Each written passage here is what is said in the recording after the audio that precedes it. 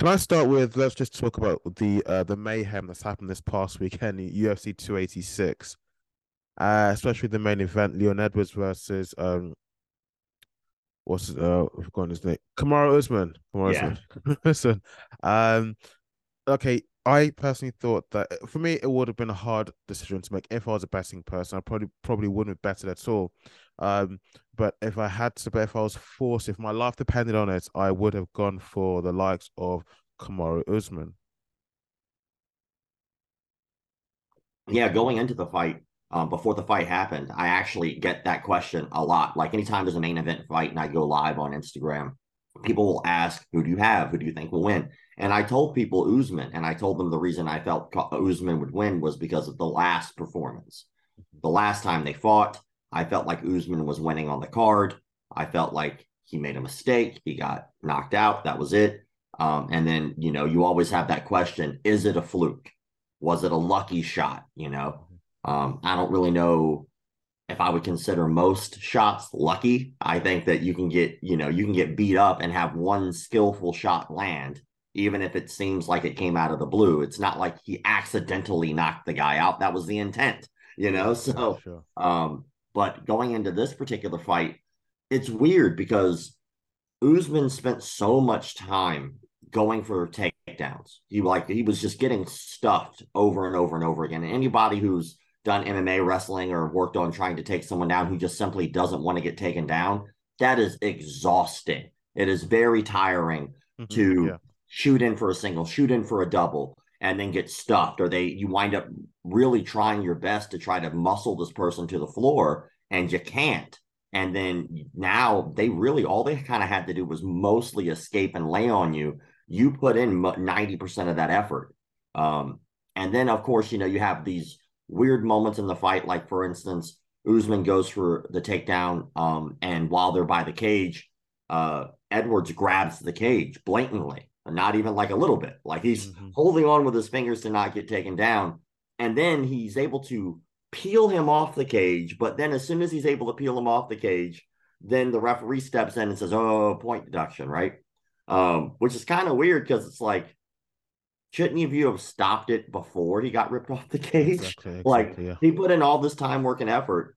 Then you stopped what could have been a fight changing moment to take the point away. And I'm not saying obviously the point deduction is a huge thing, right? But who knows what could have happened had that match not been stopped right then when he was able to finally secure a takedown off that cage. It's little weird stuff like that happens all the time. But at the end of the day, hey, he won. That's all there is to it. oh, no. Whether Yeah, whether we like it, whether we don't, whether you're an Usman fan, whether you're an Edwards fan, at the end of the day, he did win the fight. That's yes, pretty yeah. much it. And the old saying is what you have to beat the champ to be the champ, right? Well, he's the champ. Like you got to beat him. Like you didn't. Yes, Sorry, it yeah. sucks. But it leads to more interesting fights later down the road because now there's a potential of seeing Usman versus Wonder Boy, and I think that would be a very fun fight to watch. And it would solidify if I don't think it'll happen, and I'm a huge Wonder Boy fan. But if Wonder Boy is able to beat Usman, that means he gets a legitimate title shot. There's Mhm. no way you cannot give him a title shot if he beats Usman. It just doesn't make sense to me. No, no. Yeah, I get that, but then when you talk about the title shots, who gets and who doesn't get it, we now move into Colby Covington, and Dana White confirmed in the post-fight press conference. Well, Yes, I Colby mean, when you're Covington. looking at Yeah, like Covington has been just kind of sitting waiting anyway. So yeah. like it's if I looked at this matchup the way that it's most likely going to go, you're going to see Edwards versus Covington, and you're going to see Usman versus Wonder Boy. If Wonder Boy beats Usman, then he's going to fight the winner of Covington versus Edwards. That's just how I see it. Yeah, yeah. I hear what you just said, but then um uh you got what's his name, Covington, who was doing an interview, I think both for Area Hawan, no, not Area Hawan, it's for James Lynch, and then later on for the Submission Radio guys from Australia. I think in both cases was calling Leon Edwards Leon Scott, basically saying that Edwards is ducking him, basically avoiding him. I thought, well, hold on, he's not necessarily avoiding you, but I think Edwards, before all of this, Edwards probably was having really bad luck trying to get and secure a fight, scare fight to actually happen. The opponent would pull out because of injury, or maybe the fight would be cancelled for one reason or the other. But he was having a little bad luck at some time. So at one point, so I think now he's kind of like, let's say, enjoying his success, enjoying his victory, and he wants to now call his shots, which is understandable because you've worked hard to get to the position that you're in. Now, so you're enjoying the privileges that comes with. So, I mean, in your opinion, who do you think it should be, Covington versus Edwards, or do you think it should be Masvidal? Because he did say he wants to fight Masvidal. Edwards did. Well, there's a lot to unpack there. So, first, I never could stand the politics of asses in seats. The politics of asses in seats is basically you might have a guy who is ranked number 10, but he's electrifying and people absolutely love him, right? Yes. Like Kamzat is a great example. Kamzat, when he was coming up through the ranks, he was just an electrifying guy and he's just mauling through people, right? It's not even close. It looks like he's bored, right? But he's one of those guys that they wanted, like they did this so many times before. They did it with Paige Van Zant. They did it with Sage Northcutt, where you have somebody who's got this celebrity star power and they want to push him up a little too fast, too far, too soon, right? Yes. Yes. Meanwhile, you have guys who are very talented, but people just simply don't know them. Like, even if they were main card guys, they were like, all right, well, I guess I saw that guy fight once or twice, and that guy could be like 8-0. Yeah. But they Yes. won't give Yes. him the shot because he's not the one that's going to put asses in seats, even though he's ranked higher than someone else who has more star power. No other sport does that. You're not going to go to the World Series and then all of a sudden they go, you know what? These guys over here won the pennant, but you're just not that popular. So I'm sorry, you can't go to the World Series. We know you did everything you needed to do to get from point A to point B, but we're going to go with this team over here, even though they have like a 50-50 record. Never happens. Never happens in any sport. Like, but yet in MMA or fighting, any combat sport, really, that's been kind of the status quo. I don't think that we should allow fighters, especially the top guy, to make that decision. Like, I'm sorry. I know that you want to fight. Like, let's say hypothetically, every fighter right now had the ability to just pick and choose whoever they wanted to fight. They're always going to pick the guy that's going to make them the most money Yes. because you're Yes. only going to be on the top so far. That's not fair. I'm sorry. That's not fair. That's not fair to how this actually works. If that was the case, we would have nothing but circus fights all the time because people just want to see them. Um, and the UFC has done this before and it's worked sometimes, like with Brock Lesnar, for instance. I think Brock Lesnar's third fight, maybe fourth fight ever in MMA was a title shot. He like went and jumped leaps and bounds over guys who had been in the UFC who worked their way up the ladder and Yes. had double digit fights, yet they didn't get a shot because Brock Lesnar was going to put asses in seats.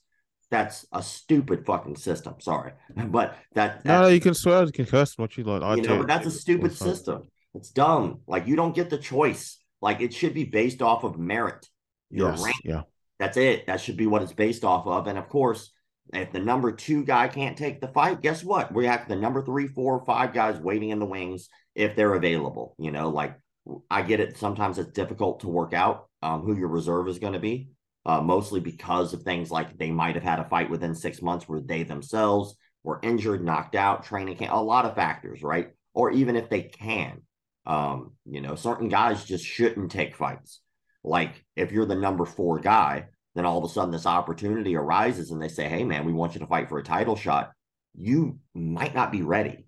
Like, and that might be your shot. But if you don't get a full training camp, that's not fair to you.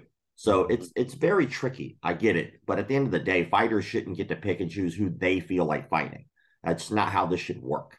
Unless it's the fighter who is the challenger, not the person on top. The person on top, you don't get a choice. They're going to give you a guy. You have to fight them because you're the champion. That's all there is to it. Well, Rob, you say it doesn't happen in any other sport, or in reality, do you mean it doesn't happen in any other organization except the UFC? No, Because boxing has done it too. Like, we last time we were on here, actually, we talked quite a bit about this, about like, you know, people are going to pay for the money fight. And we talked a lot, mostly about the Paul brothers, right? But yes, yeah, people are going to pay for certain fights and they're not going to pay for others. boxing has done this before. Like even great boxers have been accused of cherry picking their fights. Like I'm a huge Roy Jones Jr. fan. Love Roy Jones. Like I used to watch him as a kid. I liked his swagger in the ring. I loved his timing. I loved his ability to be able to manipulate the ring. I loved watching Roy Jones fight. It was beautiful. And I especially liked him fighting Mike Tyson, which, for lack of better words, was more of considered like a exhibition circus type fight on a circus type card. But to watch those two guys, one, I felt like Mike Tyson in that fight redeemed himself a little bit from his antics and behavior in the ring from previous fights. Like, for instance, when he bit Holyfield and stuff like that, right? But there was a mutual respect in there, and you got to see them almost spar. Like they were hitting each other, don't get me wrong, but it was like this beautiful sparring session where you have these two conflicting styles. Mike Tyson having this like short, big body movement, head movement game where he's taking these big looping shots, right? And then you have like Roy Jones, a little more finesse. Like these guys back in the day would have never fought each other because they weren't even close to the same weight class, but now that they're older, they kind of meet in the same way. I liked it. But yeah, I mean, you see it in boxing all the time. You really only kind of see it in combat sports. Like you just don't see it in like, I guess you could say, team sports. You're not going to see it in baseball. You're not going to see it in football. You're not going to see it in soccer. You're not going to see it in hockey. It just doesn't work that way.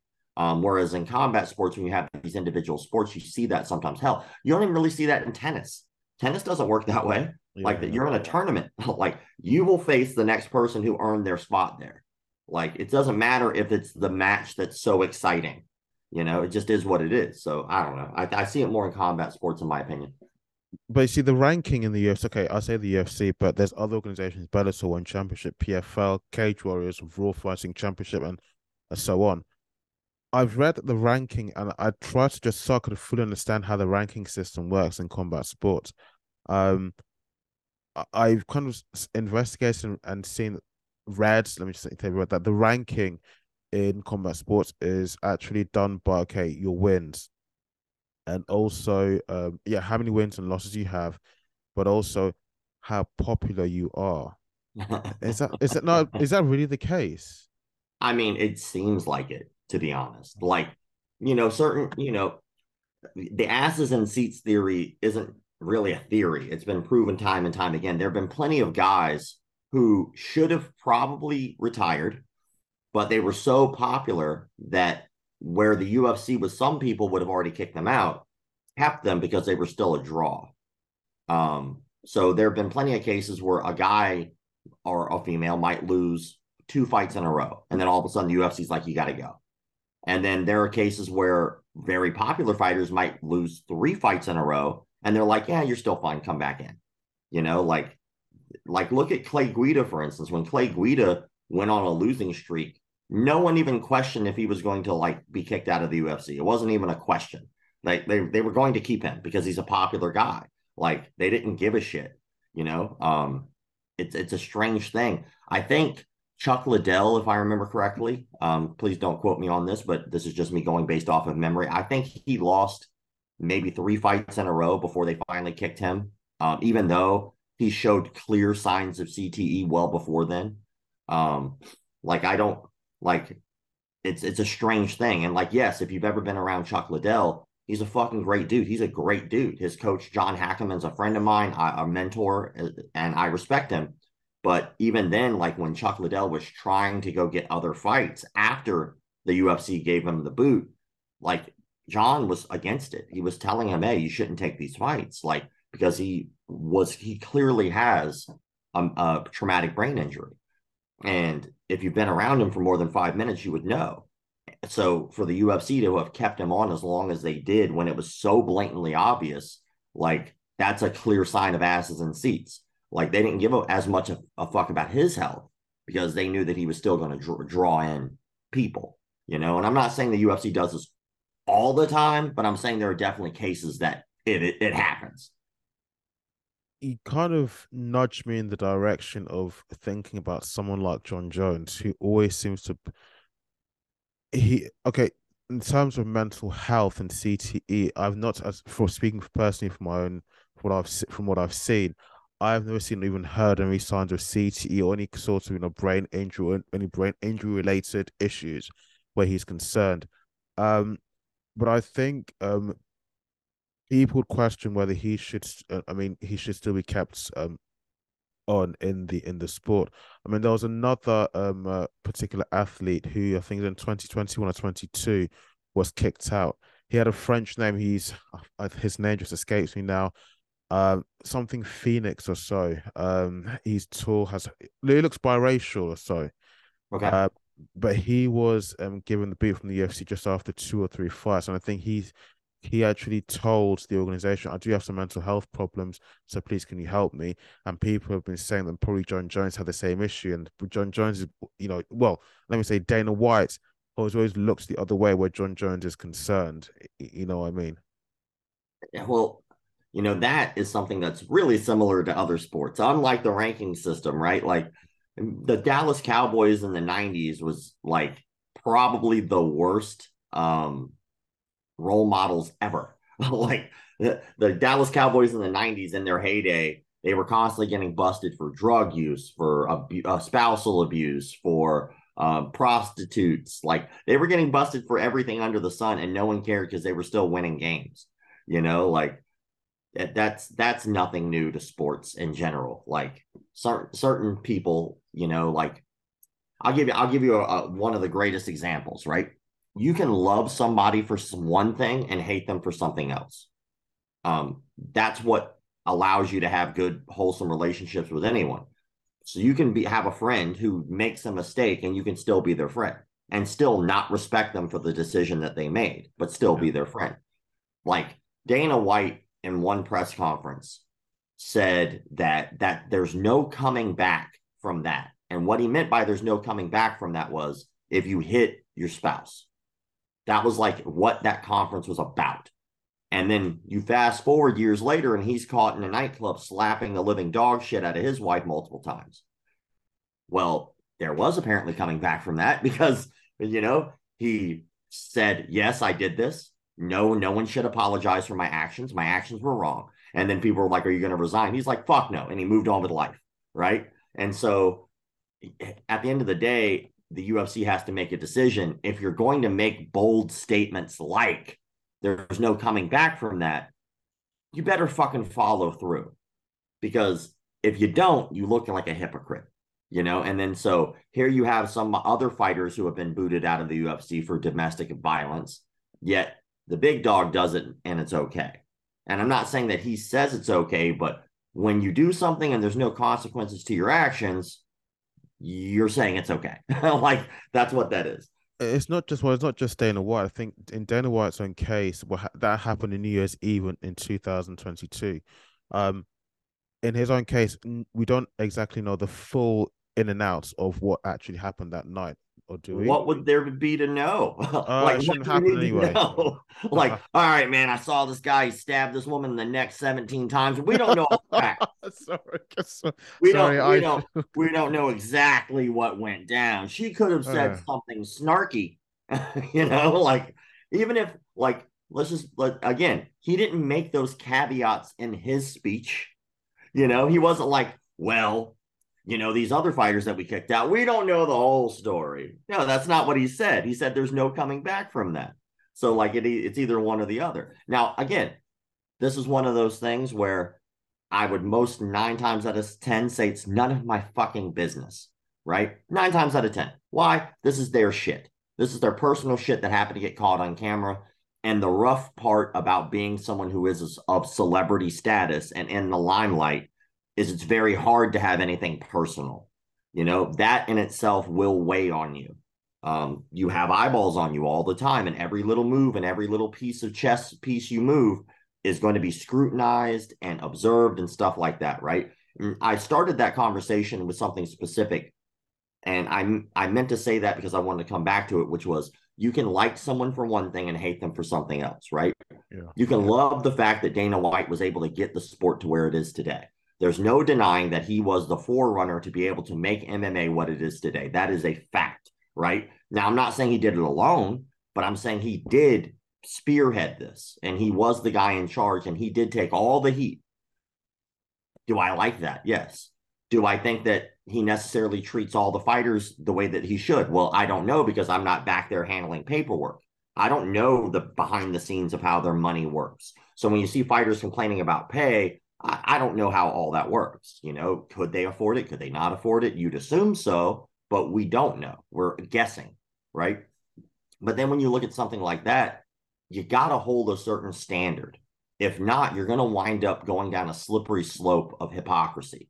Yeah. If Yes. Dana White doesn't step down, you understand that. You're like, okay, well, he doesn't step down because he's the boss, and who else would fill those shoes, and what would happen to the organization? What would happen to all these other fighters? Is there a next person being groomed to take his spot? Is there someone who would be able to take his spot right now? Right. So if we say, yeah, Dana should have stepped down, and then he does, and then the entire organization crumbles, and all of those fighters, all of those employees are now out of jobs, was that the right thing to do? It's hard to navigate. It's a difficult thing, but don't fucking say stupid shit that you're going to get called out on either. Don't say shit like there's no coming back from it, and then you do it, and then all of a sudden you can. Like, you shouldn't have said that shit to begin with, right? Either you have the standard or you don't, and they don't. So it is what it is. You see, I'm going to sound so petty for saying this, but it's going to be like, you've done that now, and then you're going to, in future, you're going to kind of like say, you're going to like advise people, especially the young folks who, there are many young people who look up to these athletes and all these successful combat sports affiliated individuals. I mean, I doubt that someone like Dana White or John Jones or even Conor McGregor can even tell people, advise people on the do's and don'ts, certain things they should avoid and just how they should carry themselves whereby they themselves are fucking up all the time. Look, Conor McGregor is in the news at least every 2 to 3 times a month, every 2 to 3 weeks or so, of actually what feels like every day now for something an assault, an incident, altercation, but he seems to be in the news for something. If it's not sports, it's gonna be for something else negative or so, you know. Well, I think that when it comes to, I'll go back to the thing that I said. I'll just repeat it because I think it bears fruit. You can like somebody for something and hate them for something else. I could like a fighter for being a good fighter and know they're a big piece of shit. I could respect their technique. I could respect their attributes. I could respect their grit. I could respect all of those things and still not want to fucking hang out with them. Like, do I want to have to worry about someone doing some crazy shit? No. So, like, why would I want to fucking hang around people if I knew that they were trouble? That doesn't mean that, like, think about how many people that we respect that do the dirtiest, most egregious shit, but we don't find out until like a decade later. Like, we don't find out while we're looking up to them. We find out after they fall off, and all of a sudden all the dirty laundry comes out, right? How many rappers have we stopped listening to because they shot someone? How many like TV shows did we stop watching because the actor did something we didn't like? How many movies where we were like, I'm never watching this person's movie again? Like 9 times out of 10, you don't. You don't. They do the crack. Okay, you go, well, sucks for him, but I like that movie. So you keep Yeah, watching their movie, yeah. like, did you ever stop listening to Michael Jackson? Did you boycott his stuff? Did you never listen to another Michael Jackson song again? How about R. Kelly? You ever stop listening to R. Kelly? No, no, but I hear exactly what you're saying word for word. But the thing is, I mean, the way you will think of that person now will completely change. I mean, whenever you hear their song come on or see their film, you say, "Oh, that's great film, nice tunes," but you might, I don't know, you might convulse slightly, knowing also they've got this good talent, but also knowing something else about them, something else so heinous that you just never thought Of that course, they. but like, I think that it's very difficult for us, especially in a modern age where we understand more of the human psyche, that things are not black and white with people. Like, people even very close to you that you respect are going to probably have a misstep. And when they have that misstep, do we do we judge them off the 99% of the times they did the right, or the 1% they did the wrong? Like, it depends on the wrong. It depends on what they did. It depends on how they affect me personally. Is, like, let's say, for instance, a musician, does that person's music affect me in a more positive way than this incident that I only think about when I think about the incident.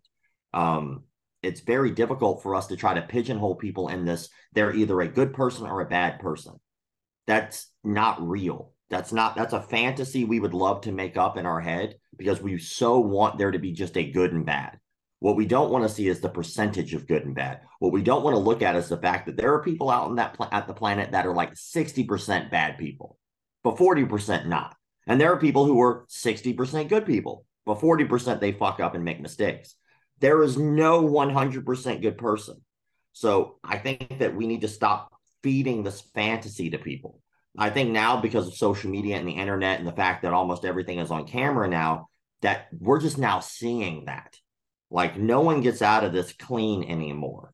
We're all flawed human beings. And so if we're flawed, let's look at this from a realistic standpoint.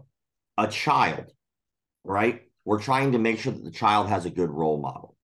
So that child winds up finding a musician that they like. They wind up doing the same old thing they always have. An athlete that they like, an actor that they like, someone usually in the arts is what usually becomes a mentor, even if it's like a coach, right? Then you find out that that person isn't necessarily a great person. What if, let's say hypothetically, there was someone out there who did something like cured cancer, right? Just completely found the cure for cancer. And then all of a sudden, we find out now that this person's super famous, all the little skeletons in their closet. Did they still cure cancer? Like, what would it be? What would it take for us to no longer give a shit that they did this amazing thing? How much would it take for us to be able to go, you know what? Thanks for the curing cancer, I guess. You know, you saved like millions of lives, but you're a piece of shit. So, you know, you don't get credit for that anymore. Like, what would it take? And the word is called equity. So this is something like in relationships, when you and another person are friends, buddies, spouses, whatever the case may be, when you do something good for that person, it's called putting equity into the relationship, right? I have these notes. I can say I did this and this on this date, and you don't necessarily keep a tally, but they add up, whether we know it or not. You bought your spouse flowers. You took her out on a date. You said nice things, right? That's equity. You're building equity. So that way, when you do make a mistake, was the things good? Did that outweigh the bad? Well, when the bad starts outweighing the good, what winds up happening is now you're in this emotional debt. Now, no matter what you do, you're playing catch up, and it will always seem like the only reason you're doing good is to make up for the bad. So it's so important at the beginning of any relationship, even for athletes, that you stack on as much good as humanly possible. Yeah. So eventually, if you do fall, your fan base is still there for you because they understand, hey, man, we get it. You're going to make a mistake, but you did all of these great things for us. We get it. Look at Babe Ruth. Like, we found out after Babe Ruth was like dead that he was like this huge womanizer, alcoholic piece of garbage, right? But his equity up to that point, people didn't know because, again, we didn't have social media back then, you know? I've got some other questions to ask you. In fact, you give me even more questions to ask you, but can I reconnect with you in about the next 10 or 15 minutes? Just the time limiter for Zoom's come on. Would that be okay? Yeah, of course, man. Yeah, send me another link and I'll hop right back on. We'll get back to it. I will do, man. Thank you so much. Yeah, Thank not a you. problem. Where we left off in the first half, it was about the was it the morals or so of a fighter, and then how popular they are in the sport, or well, not just in the sport of mixed martial arts or combat sports, but also about basically in life in general. If you're preaching all these things, you better be sure to back it up with how you carry yourself and how you go about your day-to-day life and so on. Well, I mean, I think that at the end of the day, a lot of people can be hypocritical, but the thing is that if you're the head of an organization Yes. and you say this is our policy and procedure and you don't follow through. I mean, people say shit and change their mind all the time. There's nothing wrong with changing your mind about things. The problem is that it's not necessarily a good path to go down if you say, as an organization, hey, we do not tolerate A, B, and C unless the bosses do it, and then it's Yes. okay. You know, Yeah. there's a difference. And the other thing we kind of discussed last time too is you can like somebody for one thing and not like them for something Uh-huh. else. Yeah, So yes. it's completely fine for you to say, I respect someone, or hell, I even like them as a person. I just don't like this thing that they did. That's something that is kind of important in the world, because imagine if you found out the truth about absolutely every hero you've ever had, Yeah. right? Like there was this rumor going around, which it could be just because of a meme. I don't know. I don't know if this is true. This is a rumor, but let's say hypothetically this rumor was true. There was this meme that I saw. Now, again, I do not know if this is true. This is just an example, but it was talking about how Martin Luther King Jr. would go around and sleep with different women on tours while he was giving speeches. Now, let's say hypothetically that's true, right? Would he Yes. still not be a great man for all the things that he did? This is the trick with these conversations, right? You can like somebody for one thing and not like them for something else. Now, I don't know if that rumor is true. Again, it's the internet. People say stupid shit all the time that's not true, right? But at the Yeah. end of the day, if that was true, what would your viewpoint be of that human being? How Yeah. drastically different would it matter? I mean, something to think about. No, in the case of Martin Luther King, I have to say that I've heard something similar to what you just said, that he on when he was on his civil rights tours back in the 50s and 60s, that they were sleeping with different women and so on. Uh, I think there's a YouTuber from the US, a black guy called ABL. I'm not sure if you've come across his channel or so. That's the acronym he uses for the channel. But I did hear that oh God, this is venturing into something else like that. Yeah, that Martin Luther King did was involved in orgies and stuff like that. Um, you Again, know, I don't know if it's true, yes, like, yes, yeah, but at the end of the day, the main point is like, let's say your favorite person on the planet was Bozo the Clown, right? You're yeah. like, Bozo the Clown is my guy. That's who I look up to. And then you find out Bozo the Clown was smacking around his wife, right? Mm, Like, all right, well, you can still like Bozo for doing the things that you liked Bozo doing. You could still hate him for the other thing. Now, the hard part is we discussed last time is the equity. How yeah. much good did they put in the world, and how much bad did they put in the world? If there's more good than bad, it makes things a little different. And what type of bad? I mean, it just all boils down to people's individual morals, which I don't think anyone has the right to dictate to another person what someone else's moral fiber should be. I think that there are certain things that are unforgivable, in my opinion. But I mean, at the end of the day, there are laws in place for a reason. If you cross a certain line, eventually you're going to have to deal with those laws. So I would like to come back to this in a little while, but there's there's an individual I want to ask you about. Um, that you said you're not maybe not friends with, but they follow you on social media. But I was surprised when you actually mentioned his name the last time that we spoke in the first half of this episode, Brendan Sharp. what Uh, about him? okay, at the moment he seems to be someone who's, as in, it seems to be a successful comedian, if you can call it that.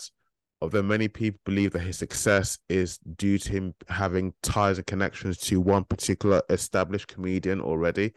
Um, but he seems to kind of, people don't really find him as entertaining as he probably thinks he is, and they find him to be far more of the opposite, far more annoying. It's just that someone like yourself, I wouldn't have thought that you would have anything to do with that. I mean, some people even think that maybe he wasn't even that much of a good mixed martial artist. Mm. I'm curious about a couple things on in that statement, because there's a lot to unpack in what you said and how you said it. But the first thing is, why would you be surprised that I would like follow that person or have been on their show or communicated with them? Why is that surprising? Uh, there's just that you seem to be like a very intelligent, articulate person. You actually call out bullshit when you see it. As in, you really don't like nonsense. You seem like a no-nonsense sort of person. But he himself, on the other hand, he seems to be someone who kind of, going back to the sort of morality thing, conversation we had earlier. Um, he will do one thing and then he'll call somebody else out for doing the same thing, kind of thing. And then it's almost like he's a very much a hypocrite himself, but he'll never accept it. this is probably up because I'm going by all the trolling I'm seeing on YouTube and all the Reddit, the subreddits and stuff like that. And Hmm. maybe I've never met Brendan Sharp in person in the flesh, so I really can't say. So unfortunately, how I put that statement probably was very biased because I'm going solely based on what I've been hearing and seeing on the internet. I've never met the person actually in person. Well, I mean, that's the fun part about the internet, right? We can say absolutely whatever we want to say, and Yeah. some people will follow it and certain people won't. I think at the end of the day, you know his name. Yes. Like Yeah. you were aware this person exists. Do you think it was luck that got that person to their position? Like, just be honest. Like, do you really think this person just stumbled their way into the spotlight? Or do you think that there had to be something? Like, let's just start from the beginning. So this person made it to the UFC, right? How many people don't make it to the UFC? A lot. A lot. But he did. So Yeah. did he do that because he knew another comedian? No, he did that on the back of his own hard work. Then when he got there, he was able to actually have wins in the UFC, correct? He didn't just have a losing streak, right? So that means that he was able to beat other people who also had to claw their way into the UFC with their skill. So he was in a competition against other trained athletes. Is he the best MMA fighter of all time? Absolutely not. But who gives a shit? The majority of the UFC roster is not the best fighters in the world. Like the majority of the UFC roster at the end of the day is not the world champions. They're not going to be the the Usmans. They're not going to be the Khabibs. They're not going to be the Anderson Silvas. There was a slew of people on that roster that are going to have like 4 fights and you're never going to hear from again. There are a slew of Yeah. people who have negative records in the UFC. There are a slew of people who have so-so records, but because of that so-so record, they'll never be put in the spotlight the same way as other people. So at the end of the day, a lot of those people I've never even fucking heard of. Like, but I've heard of this person. So I don't think it's a mistake that that person got into the UFC. The other part is this person was able to start several podcasts. Whether you like them or not, people are still talking about them. The algorithm doesn't give a shit what you say as long as you say it. So if I, let's say hypothetically, go online and I look at my analytics, the analytics don't tell me words. The Yeah. analytics tell me numbers. And what it says is you have this many comments. It doesn't care if it's good or bad comments. Doesn't matter, right? At the end of the day, I would wonder why people would be so, I don't know, bored to like go after something they just simply aren't big fans of. At the end of the day, if you don't like them, fuck it. You don't like them, that's cool, right? It, Personally, I just know my experiences with the man. He's never done anything wrong to me. I've never really seen him do anything specifically malicious. I think he's just like anybody else. He probably has word vomit that happens from time to time. You're being filmed all the fucking time on across multiple podcasts with multiple people. Eventually, you're going to say some shit that's going to contradict some other shit that you said because we are not computers. We do not keep tallies of I said this on this day and this time. You know who does keep track of that shit? People with no fucking lives. Like, oh, this person said this over here. Hold on. But this podcast over here, like, who gives a fuck? If you don't like them, you don't like them. If you like them, you like them. Personally, he gave me an opportunity to be on his platform, which is a much bigger platform than mine, to be able to spread a message that is about taking down fakes, frauds, phonies, con men, and pedophiles. He gave me a platform to be able to discuss bullshit in the industry that could get people harmed or killed or raped. So at the end of the day, yeah, absolutely, I'm grateful that he gave me that platform. And you know what? I'd be on his show again tomorrow. okay. Okay. You've kind of given me some just in the 5 minutes or so what you just said there. You have given me something else to think about. Um, You're right. The algorithms and the traffic going towards his platform, the numbers they're just telling you numbers, numerical data. It doesn't tell you the actual text of what people are actually saying in the comments and whatever. But but I think, and again, I say this with the notion of giving him the benefit of the doubt. I've never met him before, but again, from what I can see, from what I've been hearing, all of the what people are saying seems to be much more on the negative side. there's very little positive. I mean, many people believe the reason why he's managed to gain the sort of status within the comedy industry and probably podcasting is because of his relationship with Joe Rogan. In fact, it was Joe Rogan who back in 2014 actually sat him down in the podcast live and said, I think it's better that you kind of stop fighting, the performances, and that your performance isn't what it used to be. And I think you're a very funny person. You're very entertaining in that regard. And for that reason, maybe we should venture into comedy. And, the podcast, yeah, have done well. But again, not forgetting what you just told me, Rob, if you look at what people are saying, people are saying he only managed to get the sort of status and standing in comedy because of who he knows, Joe Rogan. And even then, if you look at the what do they call it? The is it Rotten Tomatoes numbers, that the score ratings of his content, they seem to be quite poor. One Well, out of 10 on let's play that game. IMDb. Let's go down that path because I think it's important we go down that path, right? Because you said a couple things here like people online, people on Reddit. I can't speak to people online or people on Reddit. I would love to have a conversation with anyone. I go live every Monday, Wednesday, and Friday at 9 a.m. Eastern time on my Instagram, and I let anyone join the live that wants to join the live. So if anybody would like to continue this conversation there, you're more than welcome to. But since I can't talk to them right now, I can talk to you about it. So let's play that game. So let's go down that path. If Brendan Schaub called you up tomorrow and said, hey, I'd love to have you on my show, are you going to make your decision based off of what other people have said online? Or are you going to actually hop on there because it would actually boost you? And then you, as a grown man, would be able to have this conversation directly with him.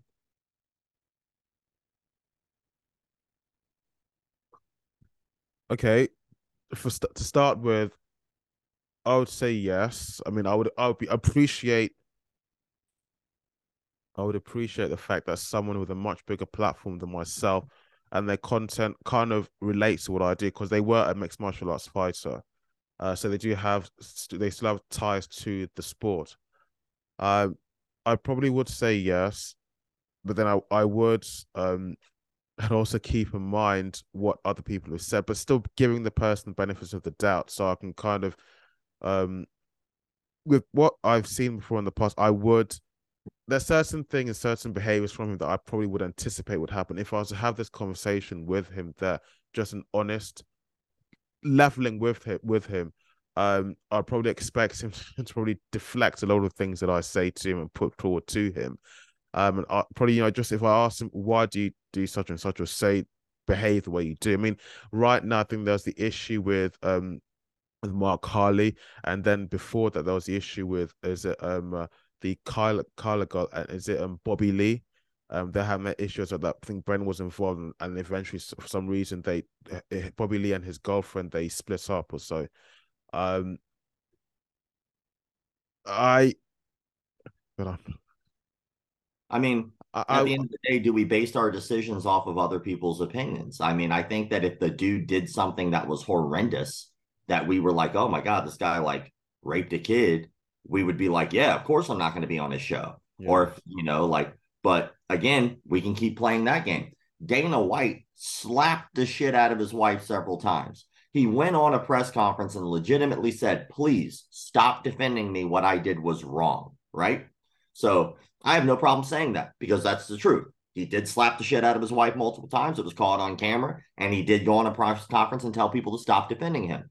So if Dana White came to you tomorrow and said, hey, man, I got a multi-million-dollar deal for you to have your show on Fight Pass, do you turn that down because he slapped his wife, or do you take the deal so you can reach other people and spread a good message? No, you would take the deal. Okay, so exactly that's all I needed. So of course you take the deal, right? So at the end of the day, it's very easy for people who have nothing to gain or lose to go on a Reddit forum and speak their opinion. Of course, people should have the right to speak their opinion. I think that that's great. And yes, we as human beings do take those opinions and we assimilate them. But I think certain opinions, certain things should be taken with a grain of salt, especially when it's subjective. For instance, if people don't think it's funny, okay. I mean, I don't think he's the funniest fucking dude in the world. Hell, I didn't really even like his stand-up. But at the end of the day, I can't deny the fact that he was able to use his platform to be able to get to the position, to be able to have that stand up. So he gets critiqued on something he was able to do by people who were not able to do the same thing. Yes. I respect the person who was able to do it way more than the person who was able to critique it. And so when it comes down to like people like liking or hating somebody, okay, that's cool. People are allowed their own opinions, and some of those opinions might actually intersect with my own opinions. But at the end of the day, I look at the proof in the pudding, and again, we can like somebody for some things and hate them for other things, right? I can respect the man's hustle and grind and work. How do we know that he hustles and grinds and works? He was a UFC fighter. That's not the easiest thing to be able to become. He didn't have just hit all ass whoopings. He was able to win some of those fights, right? Then on top of that, he was able to get boosted up. He's been on Rogan's show multiple times. He was able to take that, use that stepping stone to be able to create a career for himself where he goes and just has conversations online with people basically through podcast form. So when it comes down to it, yeah, we can shit on anybody all we want. But at the end of the day, if any of those fucking people, right, were given an opportunity to boost their own careers through his medium, they would shut the fuck up that day and they would say yes. Why? Because at the end of the day, it would help them boost their own career, right? Now, the question is, would they accept it? If they say no, I'm sure they'll be, oh, of course I wouldn't fucking do it. Fuck him. Okay, that's cool. So you would purposely sabotage yourself because of your opinion of someone instead of having balls like a grown-ass man going on his show and speaking directly to his face. I have no respect for anyone who wouldn't do that. Like, you have an opinion of someone, go talk to him about it. Like, literally a conversation, right? But don't be a psycho.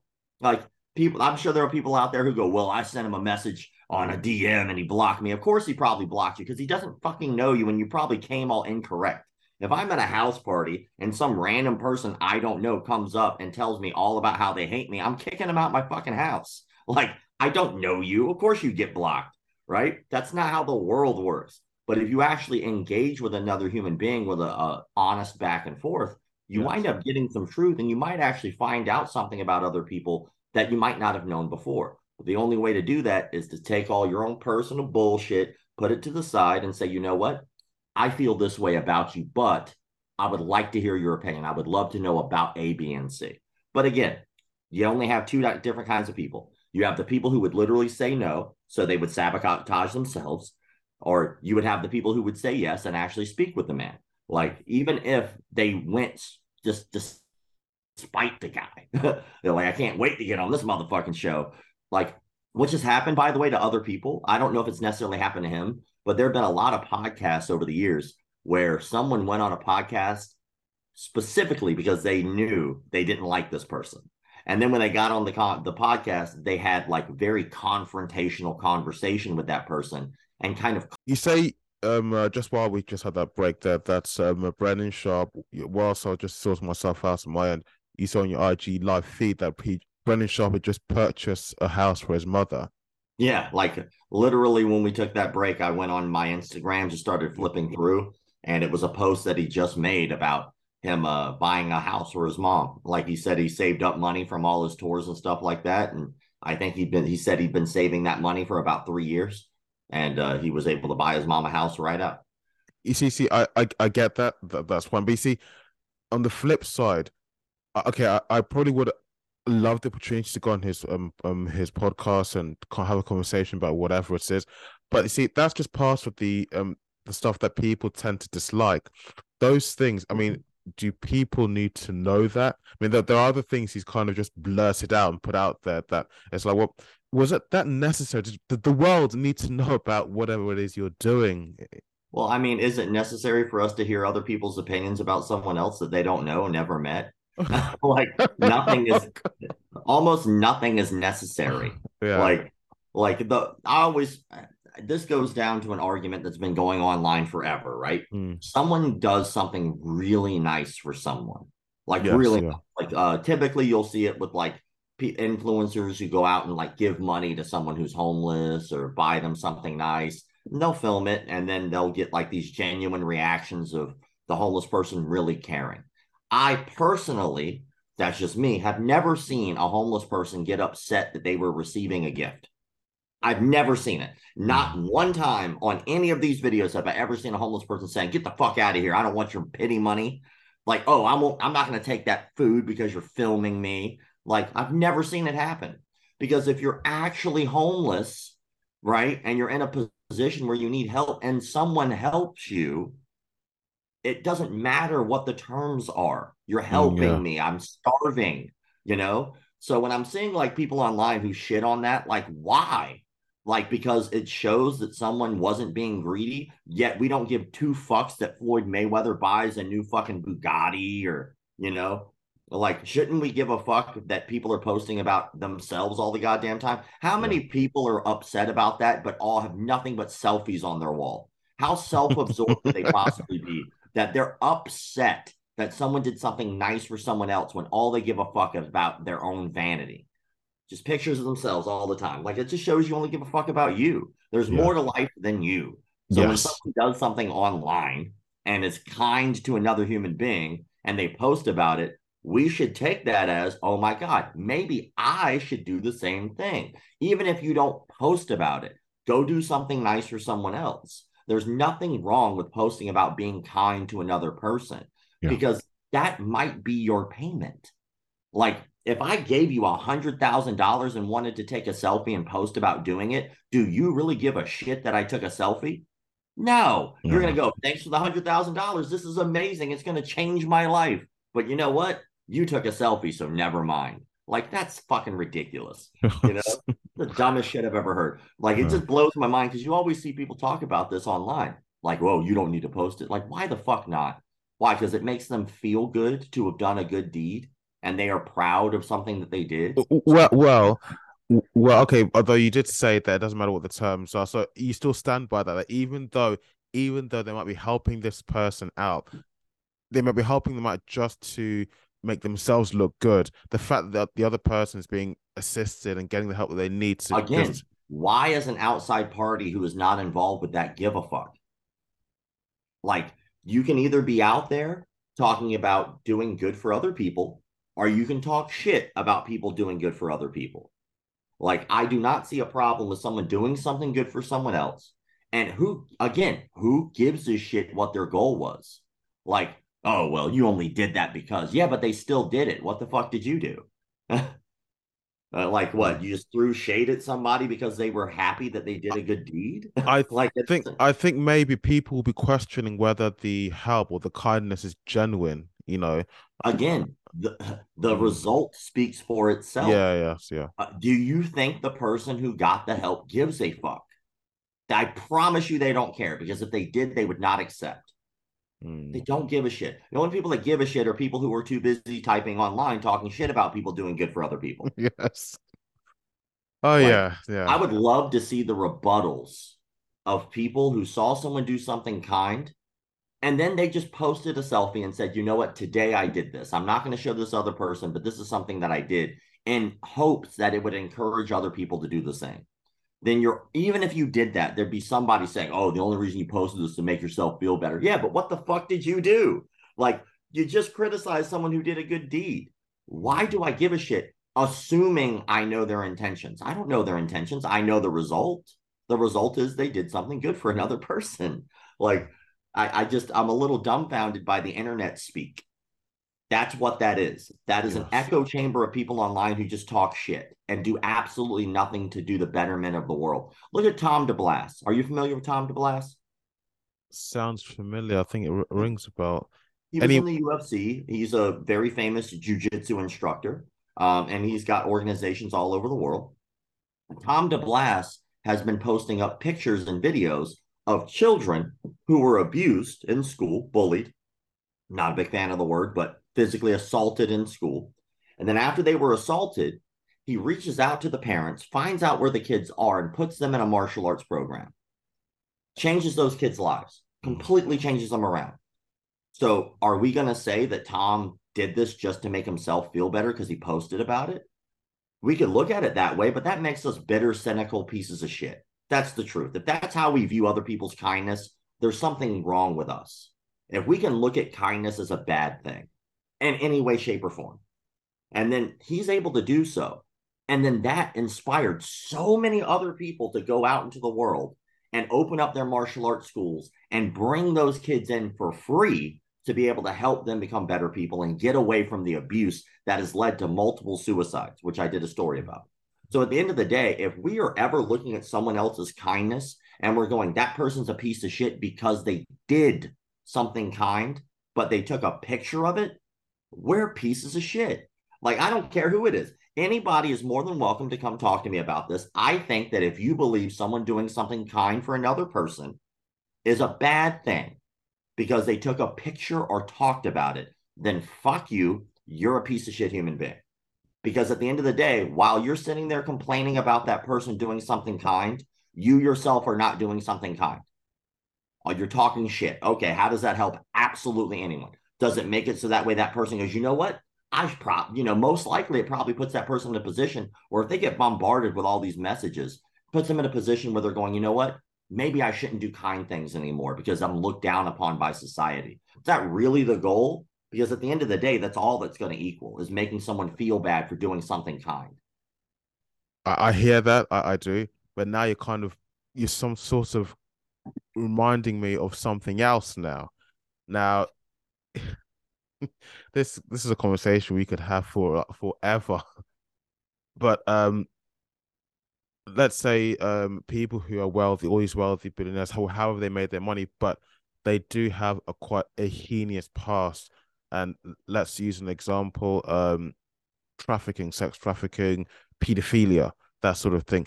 But they use whatever wealth they have and influence they have to do good, to help charities, set up organizations, do philanthropic, hopefully got the word right, work, those sorts of things. But you find that because the individual probably is known for something that they did before in the past, where the money is going to go to, the charity, the organization, for example, they'll turn the money down, say, no, we wouldn't like to have any connections with you at all. You know what I mean?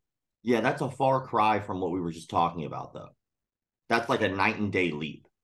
To say that someone took a photo and did something kind for someone, Oh, okay. No, I see what and then you all of mean. a sudden people jump on them literally about that act, not their past, not other things they've done. Literally, that act of kindness gets crapped on. That's Yeah. not even close to the discussion we were just having. So, yes, there's a big difference between a rapist Yeah, trying to do good and someone who literally just did good. Like, if someone went online and was like, yeah, but you did these things prior, okay, well, that's talking about something completely different than the context of what was going on. That'd be like if I gave you $20 and all of yeah, a sudden I saw you jaywalking yesterday. Like, what the fuck? Where did that come from? Mike Tyson did an interview one time, right? yeah. This is probably one of the most famous interviews Mike Tyson's ever done. Right around the time Mike Tyson was doing his one-man show, he goes on a morning television show and he's there to promote his one-man show to discuss what's inside the show. And then the reporter looks at him and starts talking about his rape allegations from decades before that. Mike Tyson got a little upset, as I'm sure anybody would be. Now, at the end of the day, whether Mike Tyson did that or not, it still kind of blindsided him because it had nothing to do with the context of what was going on in the moment.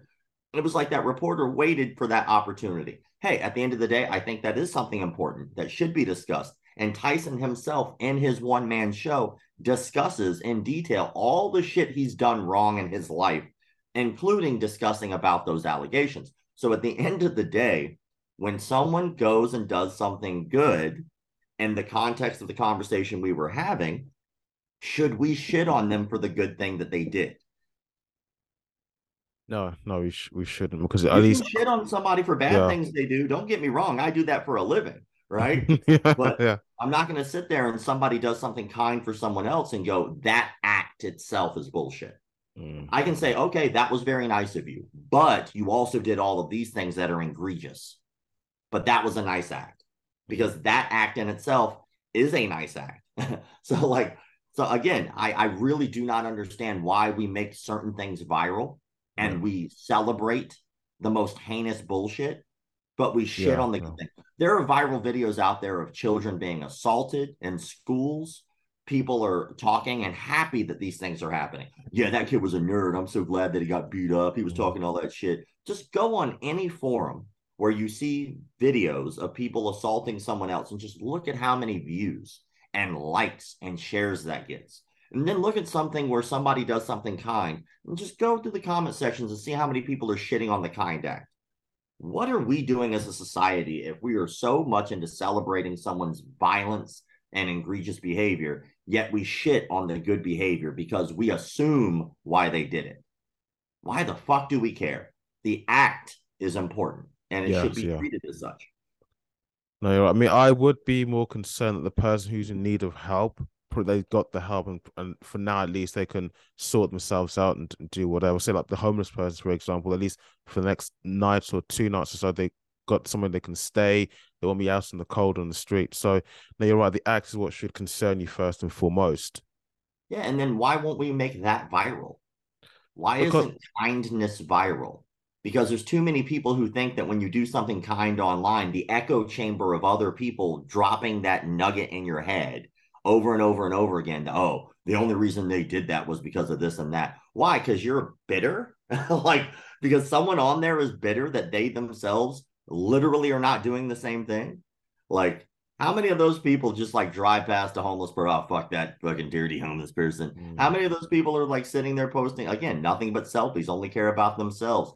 Like, if that is what you're doing with your time, is to take time out of your day to look at an act of kindness, go onto a comment section and say something negative about a genuine act of kindness, or hell, even if it's not genuine, even if it's yeah, just an act of kindness, because I don't know what's inside that person's head. But maybe that person did this and it inspires other people to do the same thing. That would be a good thing, not a bad thing.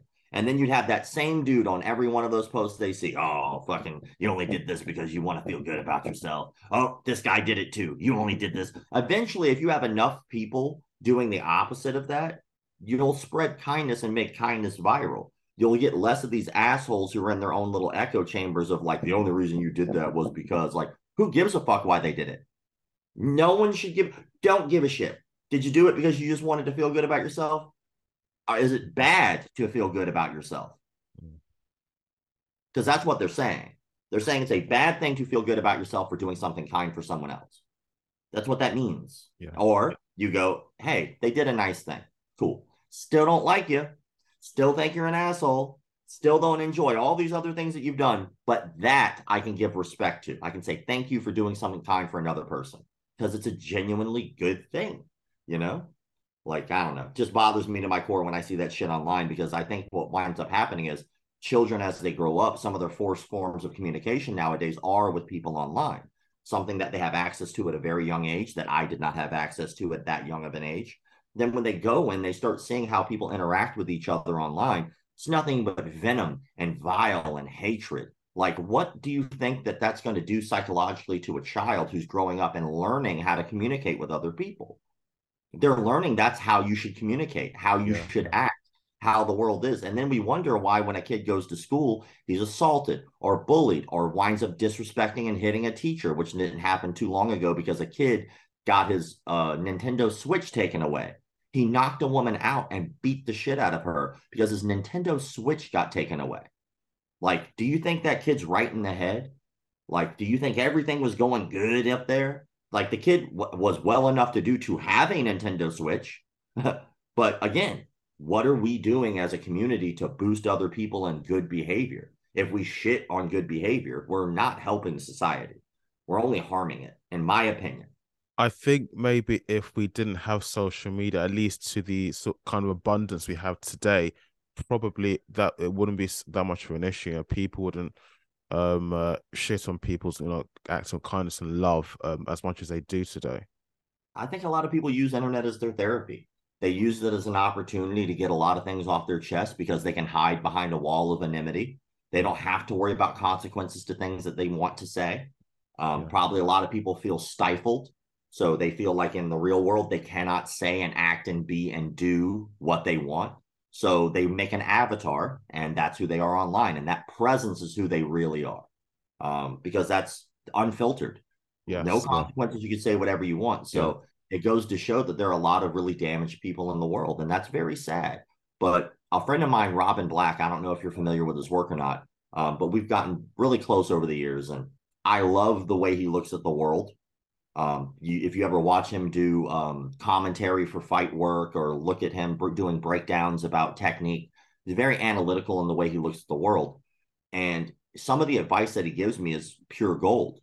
I remember me and him talking, and he was stuck in an airport one time. He just randomly called me up. I'm like, "Hey man, how you doing, brother? How's everything going?" And he was like, "Well, my flight got delayed twice." He goes, "I'll be stuck here for like another, like I think 24 hours or something like that." And I was like, "Dude, that sucks." He goes, "It is what it is." I was like, "I would be pissed." He's like, "Yeah, but think about it this way: if my flights kept getting delayed, that's one problem. The only problem that he has is he can't get to where he's supposed to be going. That's one problem." He said, "But if all of a sudden now I start looking at that in a negative way and I start getting upset about this, now I have two problems. And the only reason I have the second problem is specifically because of the way I behaved, not because of what the act was." And so it made me really start to process how to interact with other people. So, like, whenever somebody, if you look at Robin Black's stuff, whenever somebody has like something negative to say about him, he always comes from a place of care, like genuine concern. It's not like made up concern, it's not sarcasm. If someone comes at him so negative, he always has a kind word to say back to them because he's genuinely worried about that person, because for some reason that person felt the need to step out of their day specifically to throw venom at another human being. And that's not healthy. So it's very interesting the way that he processes and looks at life. We've been to like tons of events together, and he's like a drinking buddy. So we'll just sit down, have some tequila, have some beer, and just talk. And it goes from philosophy, martial arts, all kinds of shit. But it really changed my outlook about how to interact with people online. I try anyway to look at it from whatever that person's throwing at me. It's about them. It's not about me. And sometimes that's a hard pill to swallow because it doesn't feel good to have people say negative things to you. Yeah, yeah. I know Um, what I mean. Yeah, but again, I could have one or two problems. I can have this person being negative, and then I'm negative back, and all of a sudden now I'm upset about what they said, and I am now upset because I feel the need to get some type of verification from them that I'm better. But who gives a shit? Like I started to look at it just like more like just numbers on a screen. It's just yes, yeah, somebody getting their own shit out. It's nothing new. Since the dawn of the internet, people have been using it to complain about life. And that's okay for them. That's what they need in their life at the moment to make them feel good. And that's sad, but why should I engage that and feel the same? I don't need to, you know? Robin Black, he said. No, I think I know who you're talking about. If I can describe him, he has black hair or so.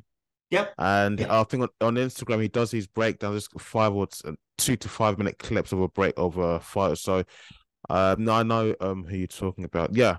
But I mean, I just never understood why people actually, yes, like you said, go out of their way to write probably a whole paragraph online just saying the most horrendous things about someone, especially when someone's doing something nice and kind and so on.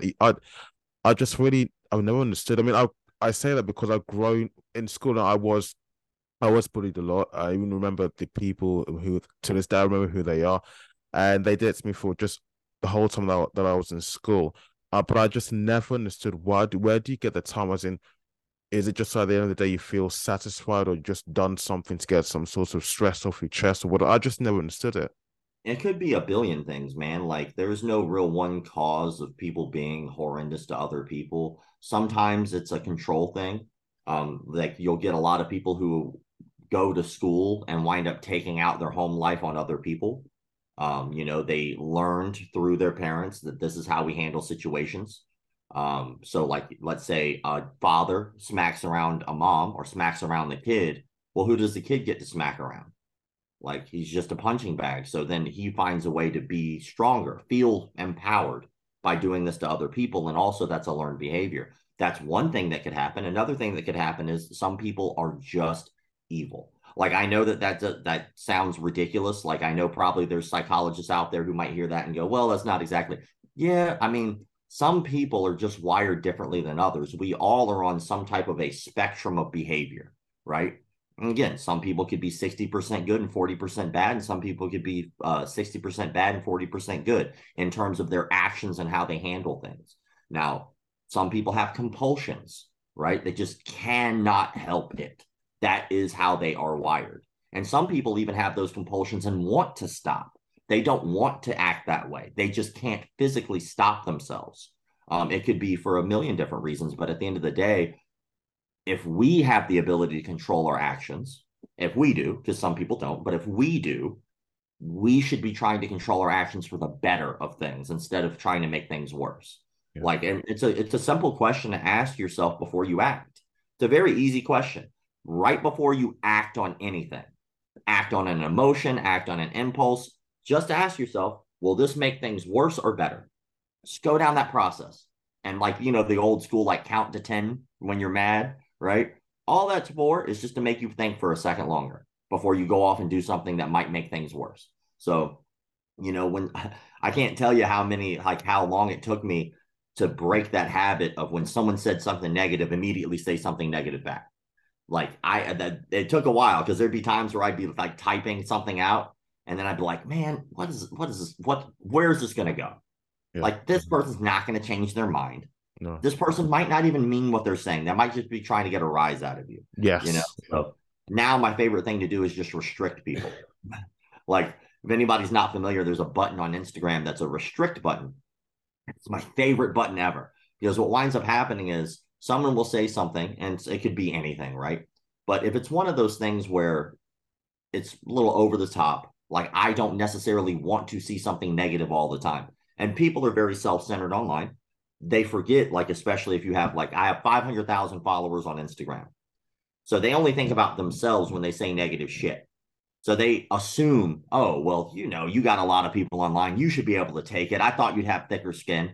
Well, yeah, like if it was just you being an asshole, like, not how that works. Like that you're only thinking about you in this conversation. Those kind of people are the same kind of people who yell at comedians while they're on stage and think it's like a part of the act.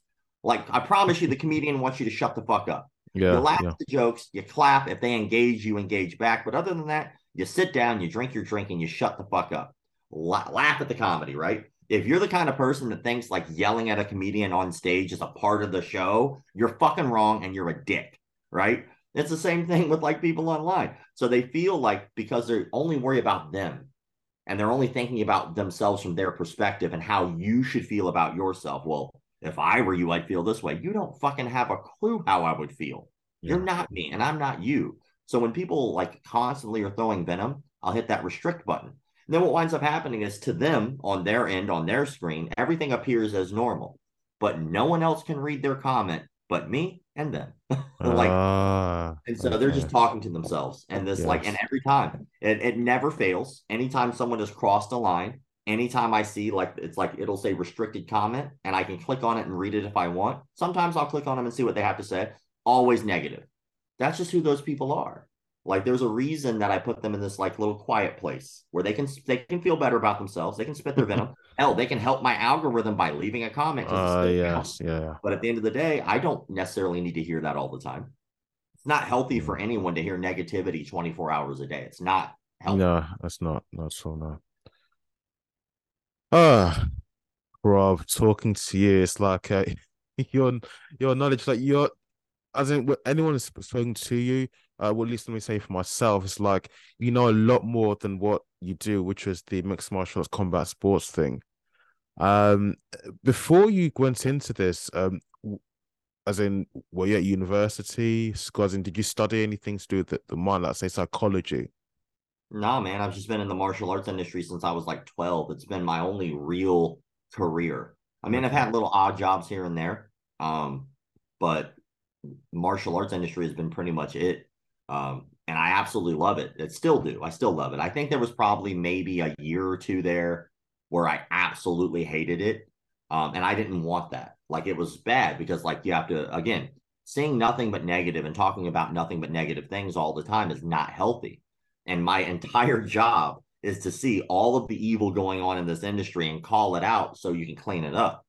But that equal 24-hour bombardment of pedophilia or murder or fraud, and it was just constant. Then after a while, it took me a second to sit back and go, man, like, do I even want to do this shit anymore? Like, what is the positives? And then like I took about a year or two off of training, like really hardcore. I train here and there. But I used to be the guy that was in the gym every day. You know, from the time I was like 12 to about 25, Monday through Saturday, I was in the gym. I was going to be there. I was going to train. I was going to be the best I could at this art. Then after a while, it's like I started thinking to myself, like, why? Like, why? Mm. I literally have spent my entire life on a dojo floor and I didn't get to experience all of these other things because my mind was so single focused on just training martial arts. And so I took a little bit of time to like go out and just do other things in the world. And it was great. It was fucking awesome. And like I didn't even miss it a little bit. I was Mm. like, God, I wish I was in the gym right now. No, Yeah. I had been doing this shit for well over 15 years at that point. Like, and I was like, you know what? I'm good. Like, you know, April will mark 26 years in the industry. 26. And I think it was like 4 years ago where I like took a little bit of time off for myself. So I guess I was in there for over 20 years before that. And so like 2 decades of just being dedicated to one specific thing and task, yeah, that shows a lot of discipline, but it also doesn't show a lot of versatility in the world. You know, Yeah. Okay. martial arts is important for self-defense. It's an important tool to help you with a lot of other things in life. Um, but it only works if you look at it not just in the form of kicking and punching. You know, like you can apply martial arts to a lot of other things. So, like, my college was martial arts. That is what I did. So, like, for instance, if you just looked at like a neon belly, right? If anybody out there does jujitsu and you have like a 300-pound dude driving his knee into your sternum, grabbing you by the collar, grabbing you by the pants leg, and trying to get his knee all the way into your spine, and you're the person on bottom, you do a lot of thinking while you're down there. Start thinking, man, how did I mess up to get here? How can I get out of this? But then eventually you do get out, whether it's because you were submitted, whether it's because you actually escaped, whatever the case may be, you get out. It's over. And then you start looking at the world differently because you can apply this to other scenarios. I can always say, at least that's not happening right now. Somebody cuts me off in traffic. I don't fucking care. Why do I give a Mm-hmm. shit? They can't hear me yell at them. Yes. Like, Yeah. again, they cut me off. All right, that happens. Did we get into an accident? No. Then we move on with fucking life. I don't give a shit.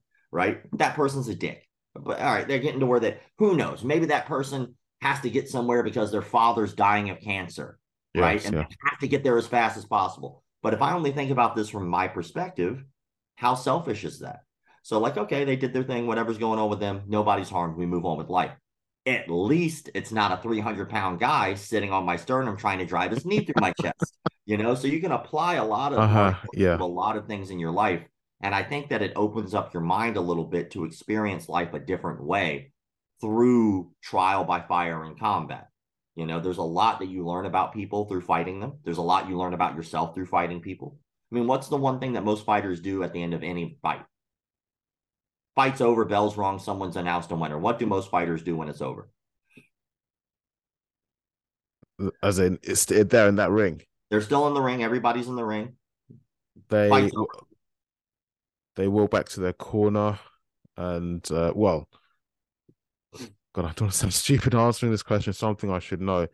They both raised their hands as if they thought they won the fight, I or mean, this. usually they hug. Okay, or shake hands. Yeah, usually they. Depends. Depends I, if they don't generally dislike each other. yeah, I said usually. Like, there's definitely cases, right? But even in cases where there were people who truly did hate each other, they walked over and showed respect because Yeah. they just had a moment together that most people will never experience. And unless you've ever been in the ring with someone and actually fought someone in combat while a lot of people were screaming and yelling, and you guys were the center of attention in that moment, you'll never know what that feels like. Like, you'll Yeah. have people from the outside looking at that as barbaric or whatever. It doesn't really matter. But at the end of the day, they don't know because they've never experienced it. There's something special that happens when you fight another human being, and it's a moment of honesty. It's this beautiful moment of honesty between you and another human being. Like, whatever's happening, that is who you are in that moment. You are that person. Everything comes out, everything's laid out on the table. Most people will never experience that level of honesty with another person. And when you're done with a fight, there's a huge relief. Like, you both came out on the other side. Whether one person got knocked out, submitted, something broken, you still come out on the other side. It's very, very, very rare for two people to go into a combat sport and one person dies. Has it happened before? Yeah, but it's super rare. Like people die walking out their house and slipping on the wet concrete and hitting their head. So like it's super rare for combat sports for someone to die. So it's a scary thing because leading up to it, your mind is just racing Yeah. of all the what ifs and all the pressures and all these things, right? But when you're done, it's just like, oh, it's over. All right, let's go get a beer. Like it's this beautiful moment of relief. It's very Yes, yeah. whether you won or lost, it's over. You both made it out the other side, win, lose, or draw. And I think that that's a cool thing. I think there's a lot to learn from it. Would you be happy to reconnect in about just 2 minutes? The limiter has come on again. Yeah, sure, not If a you have the problem. time. Like I'll be super quick this time. Yeah, not a problem, dude. Sure. All right. Be right back. He's been in the news, and I think he's going to be in the news ongoingly because of what's he's in a little bit of bother. Him and his brother were successful kickboxers. Well, I think he was at least. Um, I'm sure you know what I'm talking about. No idea. Are you talking about Andrew Tate? Yes, that's Okay. correct. This kind of links back to the conversation we kind of started out with at the beginning about the morality, liking this person for one thing, but disliking them for something else. What what do you think about him? I think I would admit there's certain things he will say probably outlandish and brashly, that I agree with, but when he said certain things about the trafficking, so on, that's the reason why I moved to Romania. I think probably he kind of shot himself in the foot, probably unknowingly. Um, it's weird because my first interaction with Andrew Tate, I don't remember ever having an actual conversation with him. But I do know that there was a time where I was going through every once in a while, I'll do this just to see who follows me and stuff like that. Because if you go to like Instagram, you can see like there's a follower count. And so after like a Rogan mention or something like that, sometimes I'll have a lot of celebrities who follow the page. And sometimes I'll find celebrities that I like am fans of, right? Sometimes it's a celebrity I've never heard of. So what I'll do is I'll click on that and I'll just scroll through and see until I see a blue check mark. I'll click on it and just hit follow. Scroll, click on it, hit follow. Scroll, click on it, hit follow. And I'll just do that so that way I can kind of keep up with the people who are in the know because that's a very good way of networking. See somebody who happens to follow your page, you have mutual interests, you go, oh man, like, oh, so and so follows my page. Okay. So I'm going and doing the blue check mark thing. Anyone with a blue check mark, I'm following. And then eventually, like, he made a post or something of like him doing nunchucks. And anybody who knows me knows I fucking love nunchucks, right? So I like leave him a message, fellow chucker, like hoping to start a dialogue. Now, at this point, I have no fucking idea who he is. Yes. Like, never heard him speak. Just saw a guy who I happen to follow who had a blue check mark who's doing nunchucks, right? So then that was it. I move on. Of course, he didn't respond. I move on, and it was like a year or two later, and all of a sudden I'm on a live. And while I'm on live, somebody hops on the live and they go, how could you possibly be friends with this guy, Andrew Tate, blah, blah, blah. I was like, I don't even know who the fuck that is. And they were like, you follow him? I'm like, yeah, I follow a lot of people. I don't know who that is. I'm like, it's not how this shit works, Mm. right? It's the same like trick that I do when it comes to like getting more people to follow my page. Sometimes I just go to a hashtag like BJJ, TKD, karate. I'll go to the most recent posts with that hashtag and just like the first 8 photos or videos. Like I didn't even look at your shit, to be honest. But at the end of the day, I did that just a wave to get more people to follow my page. Like, hey, I exist. That's all that is, right? So, and then I'll still get people who hop on who are like, oh my God, he liked my stuff. Like, yeah, like I did. But it's like it's playing now, it's gaming the system. It's a job.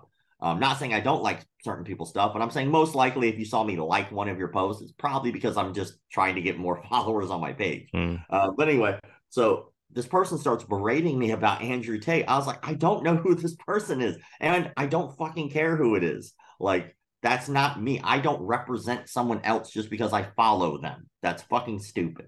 So anyway, here we go. Like, fast forward. And then it was like last month, I think, maybe the month before. I did see that he was in jail and all that good stuff. I did hear about all that, but I don't he's not convicted yet, so I don't know what the fuck's going on. I just know he's arrested. The moment he's actually convicted, like then we'll say, yes, he did this crime, but innocent until proven guilty. Like, I don't fucking know. I'm not the guy. I don't follow him around. I'm not a fanboy. I don't give a fuck that he even exists, to be honest. And he probably doesn't give a shit that I exist either. But I wind up seeing this video that he made, and that did spark my attention. And it was what was a McDojo? And it was like a good gym versus a McDojo. And I just disagreed with everything he had to say. Like, it wasn't because of who he was. It was because the context of what he was saying. What he was saying was fundamentally not correct. And so I got a hold of every major gym, TriStar, Jackson Winklejohn, ATT, like all these major gyms. And I just asked them questions. And they universally agreed with me that he was just fucking wrong. Like, he was talking about a good gym being dirty. Like, and people were like, that's not what he said. That he didn't mean like cleanliness. And like later on in that video, he clearly talks about cleanliness, by the way. But anyway, so it's like, no, a good gym is not dirty. Like, a good gym is kept clean. Yes, Why? yeah. Because you don't want staph infection or you don't want ringworm, right? That's fucking ridiculous. Also, you don't want fight. He was talking about how a good gym has fighters hurt all the time. Like, no, the fuck it isn't. Like, if your fighter's hurt, he can't make it to the fight.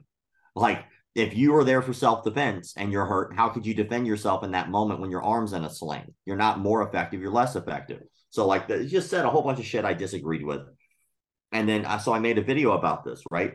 And then it's astonishing to me how people view people as a cult of personality instead of actually listening to what they have to say. And again, I haven't listened to most of his shit, but I did listen to that video for sure. And when it comes to that particular video, he's just fucking wrong. I could care less who he is. It could have been fucking anybody said that same bullshit. I would have still done a video about him because at the end of the day, he was wrong. I had confirmation proof from all the major gyms that they disagreed fundamentally with what he was saying. And it had nothing to do with it being Andrew Tate. It had everything to do with this person had said stupid shit. So like, but people will blindly follow him even when you provide evidence and facts to the contrary. Has he said some things that are right? I'm sure he has. I mean, people say shit that's right and people say shit that's wrong. It appears that he's a controversial person where he purposely tries to get a rise out of people, but it also appears that he's a very successful person because he's made an ass load of money. I guess he has some type of like how to be a man program where people follow him for like advice on how to be a man. Like, here's step one to being a man. You don't need to pay somebody to tell you how to be a man. Like, yeah. No, you're right. You're right. like, be you. Who gives Yeah. a fuck if other people like it or not? Do you like Dungeons and Dragons? Play your ass. Play Dungeons and Dragons all day. Roll that I1D20. Enjoy yourself. Have a good ass time. If like someone calls you a nerd because of it, that says something about them, not about you. Fuck them. Be yourself. That's how you be a grown ass man. Like, you don't need someone to tell you how to live and how to act because it will make you feel like you're better than other people. Be you. Like, I saw this motherfucker rip into people because they liked sushi. Like, you making fun of people because they like sushi? That's a stupid fucking thing to feel like that you're going to base someone's manhood off of not liking sushi. I saw him, Rapper's Delight. Have you ever heard the song Rapper's Delight? No, You may have heard it, but anyway, yeah. he gave a hard time to somebody because he said that if you don't know the lyrics to something to the effect of "You're not a man if you don't know the lyrics to that song." Like, this is the person we're listening to as to what constitutes as being a man. Like, look, at the end of the day, if that's what works for him, that's awesome. And I'm sure that he does have some viewpoints that probably are very sound and very legitimate. But at the same time, he's just a human being. And I'm sure there are viewpoints out there as well that are incorrect. We're all shades of gray. So, like, I've never met the man. So at the end of the day, I don't have anything to base off of other than what he's put out there to the world. Now, he could be an amazing human being for all I know, and these charges could be wrong, but doesn't seem that way. But then again, we don't know until everything comes out. I know that right now, whatever his decisions were led him down the path of to where he is right now. So obviously something he did was not correct because you know how many days I've spent in jail for shit? Fucking zero. You know why? Because I don't do stupid shit that will put me in jail. Like, but there are people out there was amazing. Like, if you had a contradictory viewpoint, they would call you a simp. And I thought that was very ironic, is that for you thinking for yourself Yes. that you're a simp, like, no, you following someone blindly Makes you a makes simp. so it's a strange like dichotomy where he's convinced people, or I'm sorry, I don't know if he's necessarily convinced them. I think they may have convinced themselves because he has such a strong personality and people can relate to that. A lot of people who don't have that need that. And that's okay. Sometimes they need that person who can be a little more brash and direct and say a lot of things that maybe they felt in their mind they should say. Doesn't make them correct, but it is empowering to some people. And if there's somebody out there who had a rough life and felt less than, and Andrew Tate said some shit, whether we believe it or agree with it or not, that made that person feel better about themselves, that's not a bad thing. I mean, good for them for feeling better, as long as that person doesn't go on to be abusive or a piece of shit, right? There could be good and bad to everybody, like I said before. But that's really the only interactions I've had with Andrew Tate. Wasn't even an interaction. It was just I saw a video about him talking about what a McDojo is, which is my entire job. And then I just disagreed fundamentally with what he said.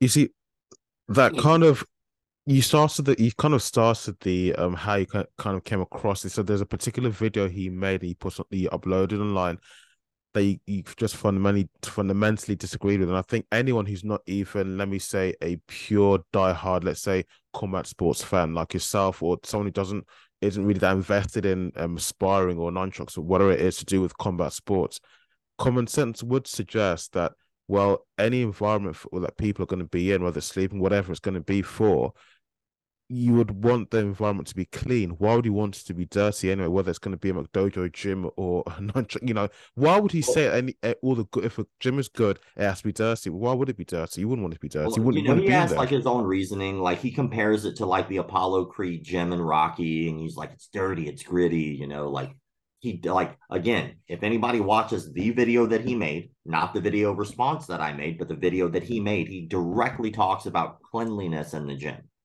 And he talks about McDojos being clean. So he was like, yeah, you can have your dojo nice and clean. So he directly talks about cleanliness of a gym. I don't know why he would say what he said. Maybe he truly believes that a good gym should be a lot rougher. I think maybe his point could have been not what the words said. like, but your words directly affect people's perception of your words. Like if someone like said certain things, like for instance, a good gym has people getting their arms broken, which is something else that he talked about in there. Like broken bones is a term that he uses. Like, no, Are you like kidding? that's Sorry. not. Once we've done this, please, can you send me the link for those videos? Because a good gym is where you get your arms broken. If somebody got their arms broken in any sort of combat sports or training, they'd probably be kind of discouraged to continue training or partaking in that sport ever. Yeah, it's a very simple. Like, I hold on, let me. I'd really like for you to hear what he had to say because I think that it's fairly important in the context of this conversation. Because This is here we go. crazy. About fighting those, there's two kinds of fight gyms. And you have the traditional McDojo, like the karate gym, taekwondo, blah, blah, blah. You have the fight gyms. When you go into a real fighting gym, like a gym with real fighters, it's always like shitty. When you watch Rocky and you have like the Apollo gym, it's always shitty. And the reason it's shitty is because fight gyms don't make money. Isn't the thing? You have a choice when you open a martial arts gym. You either sell out and chase the money, or you train people to actually fight. So if you sell out and chase the money, you have a nice big dojo. You have everyone's got their karate suits and they pay for their suits, and everyone goes through their gradings and they punch air and no one gets hit. And they do their gradings and they pass and they buy a new belt. And you have these huge big classes full of people because it's nice and easy. No one gets hurt, no one breaks any bones, and you just get to sell suits and belts and you can have a nice big clean dojo and make money. Well, if they actually get a real fight, none of them can fight. You think you can fight? I know karate, and then you come up and nowhere. People say grappling with me. And you have fight gyms where you have guys turning up, breaking bones, hurting each other in sparring, fucking each other up badly. No one can stick at it. You don't have big classes. It's too hard. The fighters who do get really good, they were trying to make money fighting, so they ain't got much money. They can't pay for expensive gradings. They're paying the minimum. Fight gyms are broke, but they produce dangerous men. So you have a choice when you open a membership group. Do I sell out and make it a free for all, yay. Make it nice and easy. Set a bunch of fucking easy ass achievements that anyone can do. Give everyone their fake phony black belts, but in reality, none of them ain't shit. Or you create a fight gym, a real gym where it's hard. And a lot of people don't make it. The ones who are left are fucking dangerous. That's the choice you have. So the thing is, like, just going through, that's what he said, talking about what he said. He said that talked directly about fighters getting hurt and broken bones, right? So, like, you can hear that he says this. He talks about you can have a nice, clean dojo and everything's easy. He talks directly about the cleanliness of the dojo being related to a McDojo. He talks about something else that I think is important, which is why I wanted to get to it. He talks about you have a choice. You can open up this gritty, hardcore dojo without a lot of members and be broke. Or if you make money, you're a sellout. That's a choice. You could sell out and open up this like clean dojo and make everything easy. That's fucking dumb. That is fucking stupid. That is a very specific, I guess you could say, cliche in the martial arts industry that gets perpetuated. People think that if you open up a dojo, in order for your students to be good, somehow you have to be poor. And if you're making money in the industry, that's a bad thing. How many homeless people have we walked past and been like, you know what? That guy's probably good at martial arts. Fucking none. Yeah, how many homeless people have been hired for seminars to teach martial arts? None. Why? Because they're fucking homeless. Why? Because they mismanaged funds, they had issues, whatever the case was, wasn't because they were doing so great financially. Meanwhile, this person who's worth millions of dollars, millions, has called everyone who makes money in their martial arts school a fucking sellout. So this hypocrite is saying, if you make money in your martial arts gym, you're a fucking sellout. He said there's only two choices. You could be a broke gym and create good fighters, or you can have a gym that makes money and produce shit fighters. That's him. That's his opinion. That's not right. Have you ever been to Jackson and Winklejohn? Massive building, amazing fighters, world class, right? You ever been to ATT and Coconut Creek? Fucking massive, right? Have you ever been to TriStar? Nice big gym, great fighters. At the end of the day, that fundamentally is not correct. You know what all those gyms also have in common? Extremely clean. Walk into those training facilities and they're all very much clean. You know what else they have in common? Even though they have hard, rough training, yes, they're not constantly getting injured. They're not constantly injuring fighters. These are professionals. They cannot fight if they are injured. The goal is to train hard so that way you make it to your fight. And if you're talking about this in terms of self-defense, the goal is to train hard so that way you can still defend yourself. But if you train too hard, you wind up catching an injury, and that's the moment you have to defend yourself, you're fucked. You're going to lose. If your leg is broken, if your bones are broken, if you're too sore to be able to defend yourself, you're not going to be as effective. So the entire thought process there is just not correct. Yes, yes. Rob, it's baffling. Rob, but the question that will be at the back of people's minds, even you know, the young men, which I'm sure are his target market, his target audience, the question will be, why would you say these? Just why would you say it? I think you're old enough to know better, so do better. I mean, why would you say? And then there's going back to the arrest. I mean, if you look at the sort of things he has said, there must be something in the arrest that happened, because the police would not have arrested him for no reason or without any lack of sufficient evidence. You know what I mean? I mean, I'm not a cop and I don't follow the guy like that. So I have no clue what's going on with this shit. Like, I'm not like one of those people. It's like, oh my God, Andrew Tate exists. I need to follow everything going on with him. I don't know anything about this fucking dude. I know like a couple things that I've heard about his arrest. When in terms of like, I think sex trafficking. And I know what he said about the McDojo thing. And I watched a few of his other videos because I was doing a video about that just to see, like, given a fair opinion. Like, let me watch a couple of his videos to see some of the things that he said. And, like, I just found some of them outlandish, and they may be outlandish for the sake of being outlandish.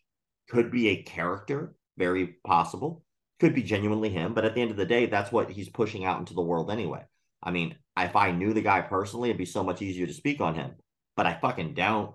Like, if I was a fan or a hater, I'm neither one. I don't know this fucking dude. I know that video is wrong. That is not correct. Like, then, and it's not just my opinion. I got opinions from a lot of different people. I literally have video of the head manager over at Jackson Winklejohn talking about how they handle their fighters. It's like 4 or 5 minutes of him talking in detail about keeping the gym clean and keeping his fighters safe. I got James Boom Boom Mancini, who is over at TriStar, one of the coaches at TriStar Gym, talking about it's very important to make sure your gym is clean. I had John Hackelman, who was the coach for Glover Teixeira and for Chuck Liddell, two world-class martial artists who were both title holders in the UFC, talking about the importance of keeping your gym and your partners safe. So at the end of the day, who am I going to listen to? Like, yes, can Andrew Tate probably beat me up? Yes. I don't fucking care. Like, it doesn't magically make those words correct. Like, it just means that he could beat me. Doesn't mean that he's ever been to the UFC and talked with these coaches and fought with their fighters and shit like that, been to their gyms. I don't fucking know him. I don't know what he's done and what he hasn't. But at the end of the day, beating someone up, having the ability to do so, only matters in 2 times in your life. Matters when you have to defend yourself against somebody who's trying to hurt you. And it matters in competition when you're still having to defend yourself against someone who's trying to hurt you. That's it. There's never been a board meeting in the history of board meetings where there's the CEO, the CFO, the head of research and development, and they're all sitting down talking about how to make this multi-billion-dollar business better. And then all of a sudden the janitor walks in and they go, hold on, guys. Mark the janitor can beat us all up. Let's hear what Mark the janitor has to say. Like, no one's gonna fucking listen to him. No one gives a fuck that he could beat up everyone. How many times has the head of some type of major organization gone to a prison because he knew everyone in the prison could beat him up to ask them for advice? Never. Why? Because he doesn't fucking care that you could beat him up. That's only important in such a small aspect of life. Like, so I don't know. I think it's astonishing to me that whenever people have differences of opinion, people just latch on to the personality of the person and not the context of what's being said. It's a crazy time we're living in now. As long as you can get people's attention, I think that's how you manage to get away with saying a lot of stuff. I mean, people will call you up. I mean, in this case with Andrew Tate, well, it's like everything he's said before in the past, or probably everything he's done before in the past, is now catching up with him or so. Hit both him and his brother. Maybe. I mean, like I said, there's shades of gray to people, man. Like, sure, there's people he's helped. I'm sure there are people out there in the world whose lives are changed for the better because he has existed in their life somehow, done something kind for them. But at the end of the day, like, he also probably done some shit and been wrong sometimes too. Like, I have a really hard time a lot of times looking at people as either really bad people or really good people. I think you could be the majority bad, but there's still some good in there. And I think you could be the majority good and there's some bad in there. Like, none of us can escape the good and bad of life. You fucking can't. Like, it just doesn't work that way. And now, especially, we have cameras on everything people say and do. Like, you were talking about the Bobby Lee thing and the Kayla thing. Like, that's a very personal, intimate thing. And yes, they did choose to make that a public thing and discuss that live and discuss that publicly and stuff like that. But did they really have too much of a choice? Because eventually that's going to come out in the public. And then people are going to question them. Hey, how come you guys didn't bring this up on the podcast and the show? And then now their entire reputation is on the line because they tried to hide their personal life. That's no one's fucking business. Like, it's a very strange thing when you're in the limelight because there's constantly a camera on you. You'll be able to find something that you said, like with a fine-tooth comb, and then somebody will go, wait, 5 years ago you said this, but then you said this over here. What do you mean your favorite color is blue? Over here you said your favorite color is orange. Like, bitch, maybe they changed their fucking mind. Why do we give a shit? Like, and especially like with people's personal lives, like, the only reason we even know about that is because other people stick a camera in their face all the fucking time, and eventually what winds up happening is it makes the news if you get popular enough. I mean, it's just a strange thing. It's all very strange. If you stick a camera on someone long enough, you're going to get something out of it. Rob. Okay, just 2 more questions then, because you said you got a meeting or so this morning. Yes. So people are saying that this fight's not going to happen, but that's for the second question I'm going to ask you. But Israel Adesanya versus Alex Pereira. Who do you think will take the win away from that fight? Are they having another match? Are they fighting again? Oh, yes, at UFC 287. Oh shit! I didn't. Yeah, Goes to show you how much I pay attention. I didn't know there was going to be a rematch. Um, it's tricky, man. Like sometimes you find somebody who's got your number. They kind mm. of figured you out, and this is not the first time that they've fought. No, it's There's a not. history. So even before the UFC, there was a history there. Um, Sometimes a fighter gets in your head, which is difficult because it becomes more like a quicksand.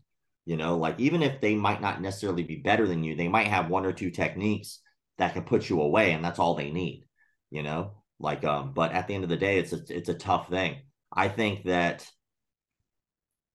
Izzy's been a follower of the page for a long time. He's been supportive of the page for a long time. I've met him at the MMA awards in Vegas a couple times. He's very, very cool individual.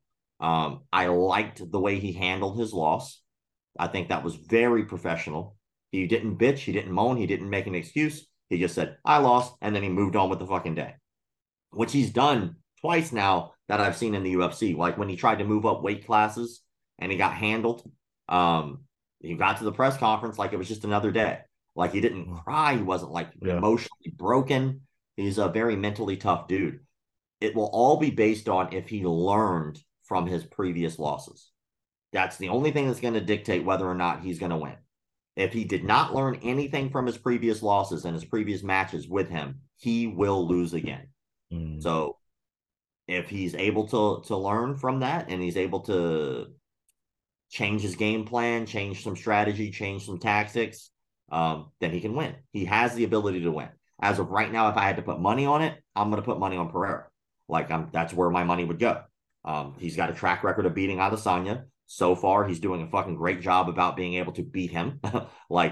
Even if he could fight a million other fighters and lose a million other fights, sometimes you just got somebody's number, and it seems like he might have him pegged a little bit. He might have figured out his game and how his timing is and all that good stuff. But if I had to put money down right now, I'd be on Pereira. But I'd have to see a little bit more footage of his training camp, what's going on, how he's adapted, if you're Izzy, to be honest, like what you probably should do, go to the fucking ground. I know that doesn't sound like a game plan that a lot of people would expect, but that's exactly why you do it. Like train your fucking takedowns over and over and over and over and over again, right? Train those takedowns as hardcore as humanly possible, get that jiu-jitsu up. And of course, Izzy's known as probably one of the best strikers there in the UFC. But if you're getting beat striking by someone else, stop striking. If that person is consistently beating you in your game, do another game.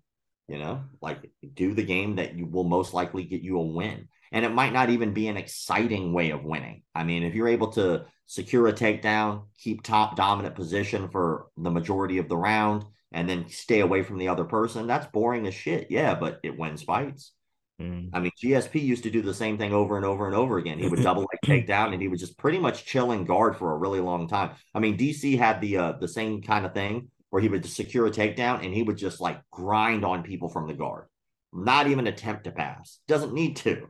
He's so good at being active in the guard that he was able to just beat the shit out of people while in their guard, which is extremely impressive.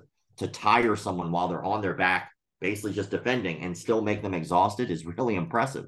So you don't have to be like a Khabib with your takedowns where you secure a takedown, you get to like a figure four on the person's thighs, and instead of mounting and then beat the shit out of them against the cage. You don't have to do that. You could just get the takedown, get a dominant position, ride that timeout, do it again.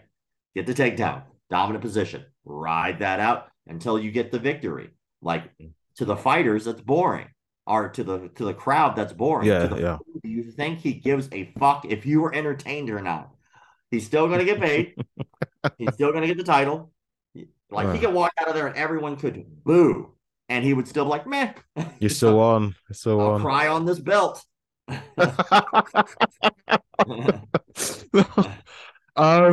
You're right. Because for me, it's because both of them, especially of course Pereira's proven that 3 times now, that obviously against one of the toughest strikers in the sport in the world, he's very good.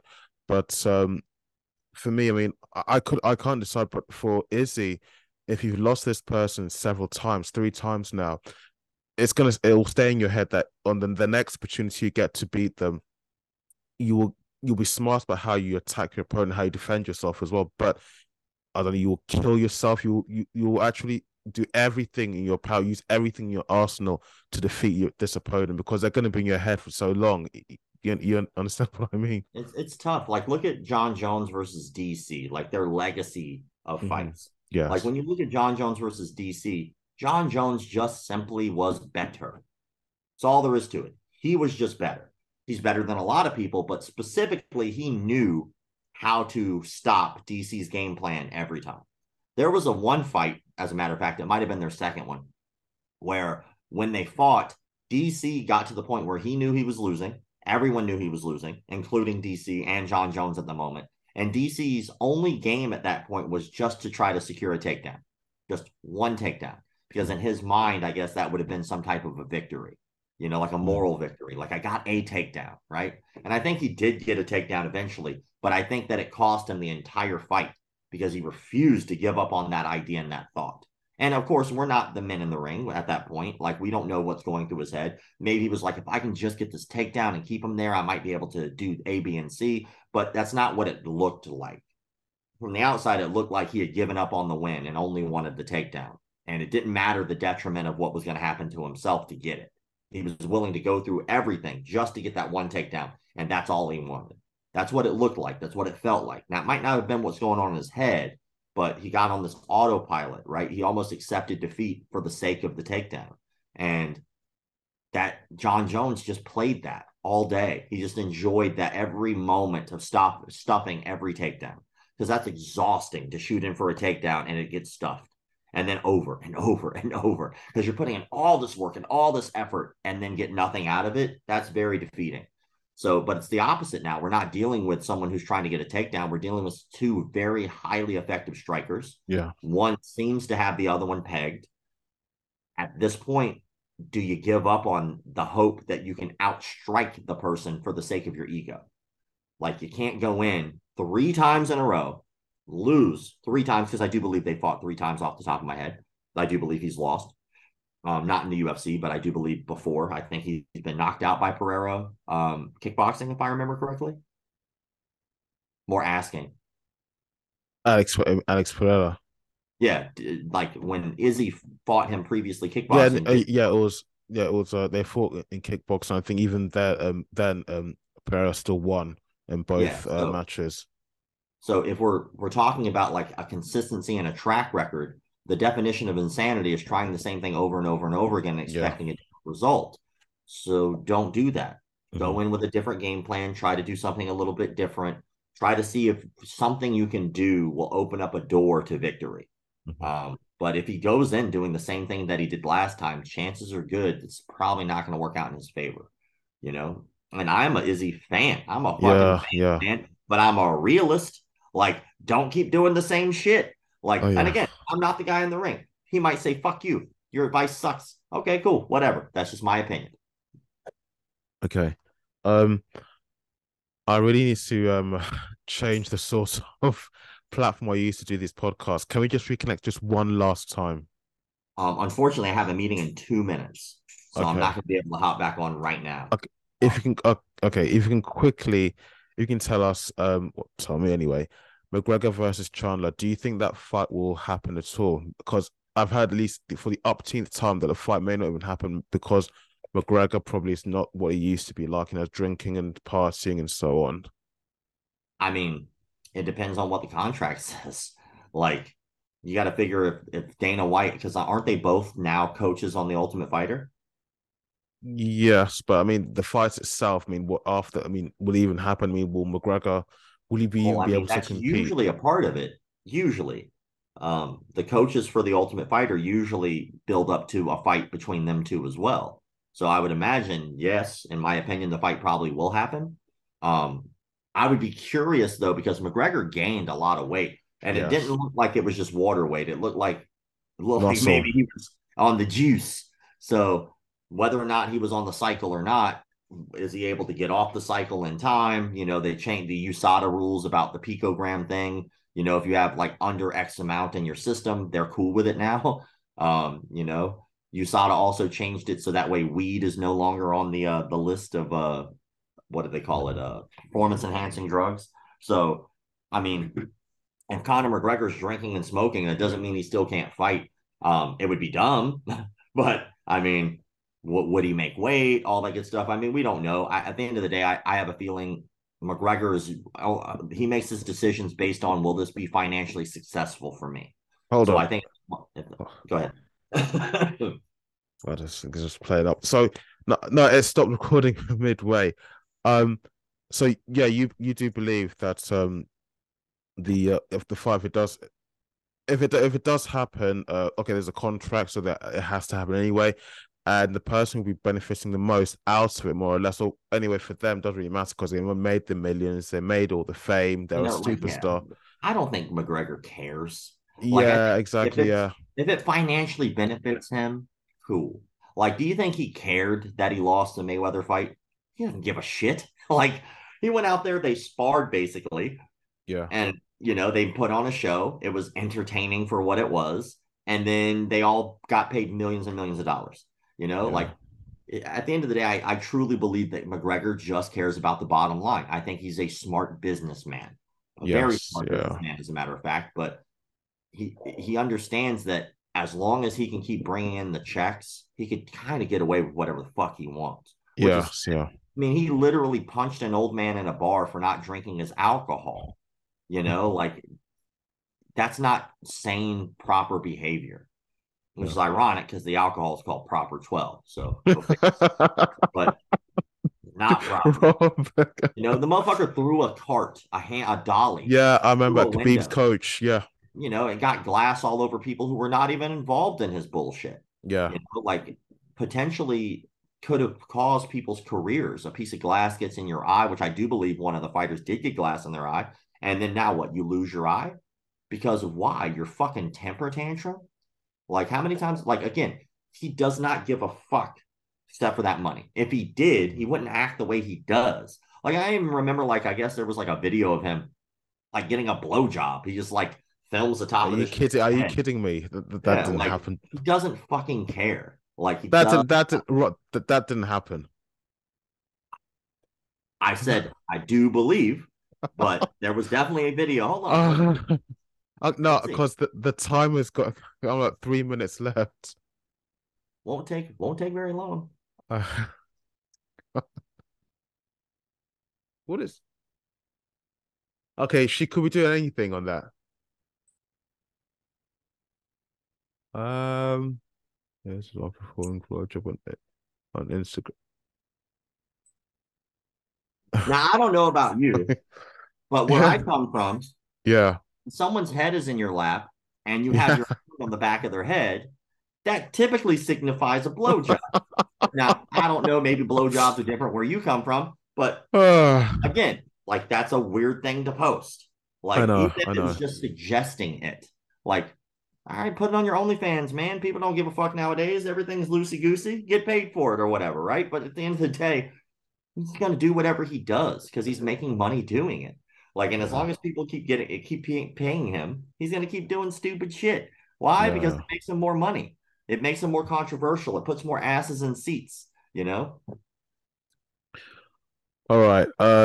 Quickly tell me, just in one word, who would win the fight, Chandler or McGregor, if it does happen? Chandler. I do believe Chandler would win that Yeah, fight. I think that me right too. now, Yeah. I think McGregor has a lot of ring rust. I don't think the last fight, I don't think he was winning the last fight before his leg broke. He looked very rusty. You know, other people might disagree with me. I personally just don't think he was winning that fight up until the leg break. I think he was getting caught with some things that he normally wouldn't get caught with. And age is a bitch. Like as you get older, you know, you don't function the same way you used to.